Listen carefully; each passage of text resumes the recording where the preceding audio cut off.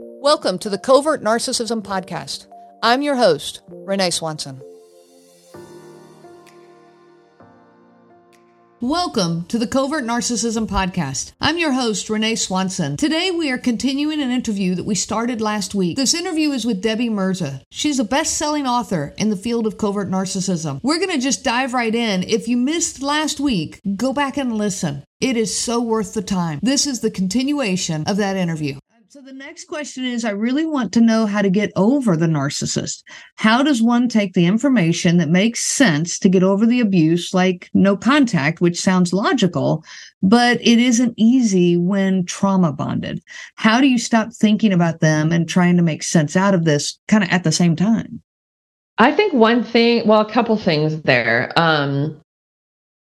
It would be good and helpful for everyone, if you haven't done this already, to do a search on the term trauma bonded, because there's something about reading more and more information about what that even means, because that is an attachment thing that happens when you're with an abuser. Mm-hmm. And we can end up, we're being traumatized by them, and we can end up making excuses or staying with them because we feel bad, or they went through a bad childhood, or we see glimpses of hope. So we keep putting ourselves in the line of fire because of this idea of trauma bonding. And so the reason I say, I can explain it to you, but for you to sit down and really read articles just on this one thing is going to help go from an emotional space to a more intellectual, logical space, which really helps with the whole cognitive dissonance. Mm-hmm. And so for you to read it, your eyes are going to see, this is actually what I'm doing, and that actually is going to help you be able to separate from them when you see what's actually the dynamic that's happening, the dynamic that you've gotten used to. And many of us, get this from childhood because we're just used to playing this role, with a parent who caused us a lot of trauma. We're used to pouring all that energy, like the description you just gave in the Gray Rock. We're pouring all of that energy into them, and we just keep doing it, which keeps us trapped in that trauma bond. Right. Mm-hmm. Yeah. And so I would say that is something that would be helpful to do. The other thing that helps with getting over them, and this is not an overnight thing. This will take time. But it's helpful to even just write down. I remember doing this at some point. I may have put this in Worthy of Love. I hope I did. And Worthy of Love is all about, I talk about my own healing process. Right. And give specific exercise and things for people to do in order to heal. So, and those that feel like you have the information, now you're really focused on healing, that would be the perfect book for you right now. But one thing that I did was I needed to see clearly, this person is addressing, and it's so emotional. And so I ended up just writing down, let me just write down all of the things he said to me, all of the behaviors that I've noticed, just separating myself from emotion. It helped me just to look at this list and go, wow. Yeah. Yeah. I tell people to become a news reporter, like a journalist. You just write. Yes. Mm-hmm. Mm-hmm. Yeah. And it's eye-opening. Yeah. It's very eye-opening. Yeah, exactly. Because we can end up swirling about, one conversation. And so it's helpful just to write down, okay, let me just look at the straight up behaviors and words that were spoken. Right. Yeah. Right. I think that's absolutely great advice. So after escaping, how does the victim trust again? How do you learn to trust yourself or another person after coming out of a narcissistic marriage? Yeah, beautiful. Yeah. And that's what we all deal with and feel.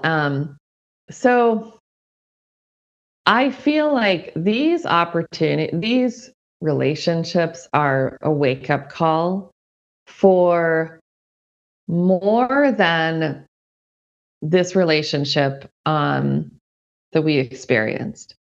And what I mean by that, and maybe I'll like tell a bit of a story. This story I tell in the beginning of Safest Place Possible, if this sounds familiar to people.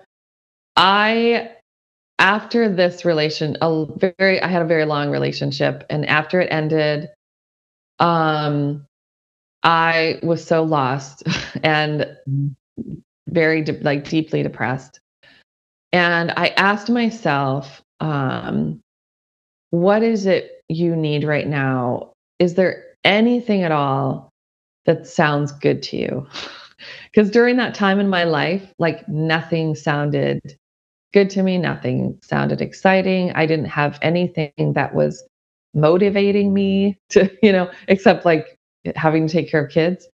Um, and the only thing I could think of, I just thought, you know what sounds so nice? I just want to run away. I just want to run away from my life. I want to run away so far. I want to go somewhere where no one knows me. The scenery is completely different. The culture is completely different. I just want to run. Wanted to escape. Yes. Run. Yeah. I'm a big fan of, in certain cases, running away. Yes. So I didn't know how to do that. I had kids to take care of. I had responsibilities. How could I, financially afford it? Because that's another way they abuse is financial abuse. So that was an issue in my life. And I had mentioned it to my dad at one point, just in passing. It's like, God, that would be amazing. And then just went on with my life. And then a month later, he wrote me and said, I have a friend in Bali who owns a villa, and they said you can stay there for free. I was like, what? Wow. Yeah. And he said, this is something that happened too. I've talked to other people, and I don't know how this was for you, Renee, but during the darkest times, it just seemed like there would be people that popped up at the right time for me, or a book that came to me at the perfect time, or an article or a video. I felt held through this, even though I had times of feeling so alone, Yeah, that is absolutely true. I went through the same thing. And the more I connected with that, the more I opened my heart to it, the more opportunities came. Yes. I love that. I love that so much. Yeah. And so this was one of those times. And he said, I will take care of your kids for you. Long story short, I ran away. And it was the best thing I did for myself. And I ended up going to, remember the book, Eat, Pray, Love? Yes. Yeah. So a lot of the book was when she was in Bali, she worked with this medicine man, Balinese medicine man. And so I thought, if I'm here, I need to meet Ketut later. I'd never done anything like that. And I sat with him. At that time, he was too old to do sessions with people or readings or whatever. And so this other guy said he would do it, but I sat next to Ketut and held his hand, and he was just so sweet. Wow. And I know people will relate to this, like when you've been treated so awful by a covert narcissist, just the kindness of a stranger, the kindness of a cashier at the grocery store, it just brings you to tears. And so just to feel this man, like, I think especially because it was men helping me, because I had most of my wounding in life have been from men, but there have been women too. And this definitely isn't a gender thing. It's both, I think, almost equal. So I want to make that clear. But just from my own personal experience, to have a man look at me with such loving eyes and just feel the authenticity of that caring. And the Balinese man, he looked at my palms and then he looked at me really concerned and just talked. Well, he said, in this life, you will have 2 marriages. Okay. And he said, first one, very confusing. And his like brows like furrowed. He looked really concerned, and he's like, not good for your heart, not good for your heart. And I just started just sobbing. And he kept saying, you must take care of your heart. You must take care of your heart. When you take care of your heart, or when you're happy, more happy come to you. That's what he said.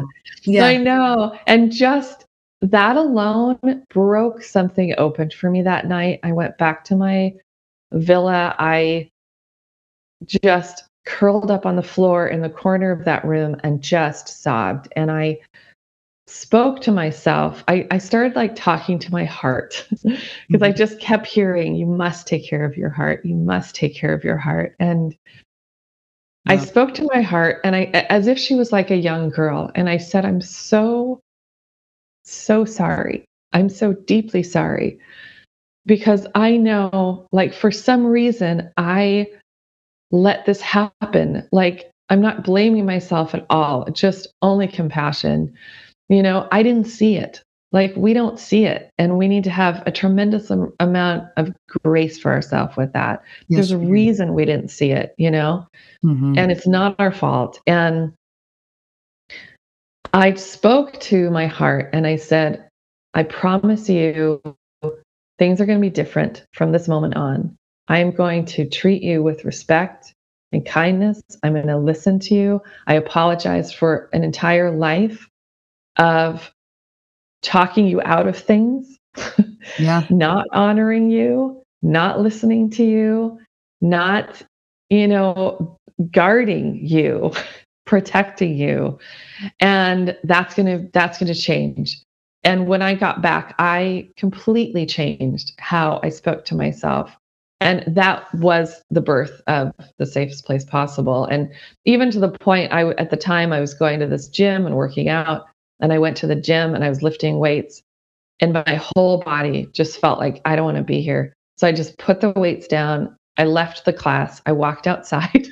Because my heart just became like, you are number one right now. And I just like talked to myself. I was like, what do you need? Do you not want to be here? I will leave in a second if you don't want to be here. I just became like fiercely protective of my heart. And so I went back, I put my weights away. I said goodbye. I never returned. Wow. Yeah. And it was just it was this beginning of every millisecond.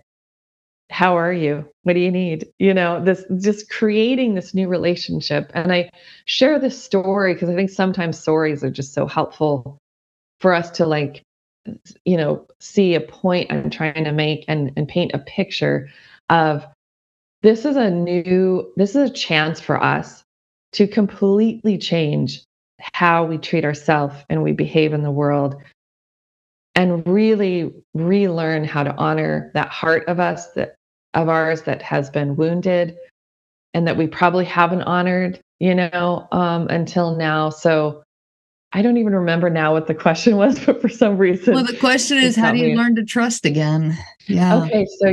So starting with that, getting connected, asking yourself, how are you? What do you need?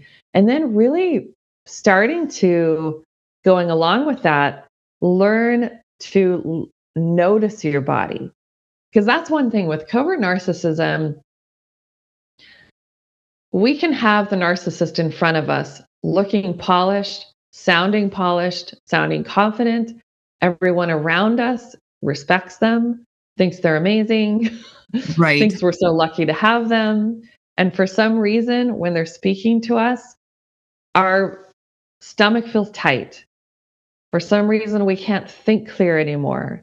We feel clouded in our head. We notice our shoulders drooping, and so these are the things, like when we talk about red flags, sometimes it's not what they're saying or doing, it's what our body is feeling. And so it's so important, as far as trusting other people, to first learn to trust yourself, and first learn to start noticing, my stomach's tight and it's tight for a reason, and I don't even need to know why. So maybe I need to leave this room right now. Maybe I need to leave this conversation and just go be with that and figure out what's going on. Right. And so before we trust other people, it really you'll feel more confident the more you learn to trust yourself, because then it's not about the other person. It's about, I trust myself to know if this person is good for me or not. And also, the more you do this and the more you treat yourself with love and care, you're going to get so used to that feeling that when you're with someone and they behave in a certain way that isn't loving, you're going to be able to recognize that a lot sooner. Right. So I would say that that's like the long-term path to the whole issue of trusting people. Yeah, I mean, it's learning to listen to you again, learning to listen to your body, listen to your heart, listen to your soul, listen to your energy. It's all of that. Okay. Yeah. All right. Thank you. Excellent answer to that. Next question is, this concludes our time today, but we still have more to offer in this interview. I hope that you are truly enjoying this time with Debbie Mirza and the incredible knowledge that she brings to the topic of covert narcissism. Please join us next week for the last part of this interview. I wish you so much peace on your journey of healing. You have been listening to the Covert Narcissism Podcast with your host, Renee Swanson. Be sure to check out our website at www.covertnarcissism.com. There you will find many resources just for you to help you on this journey. You can also reach out to me by email at Renee, RENEE, at cnglifecoaching.com. Those letters are CNG, as in Covert Narcissism Group. I do look forward to hearing from you. I wish you so much peace on your journey of healing.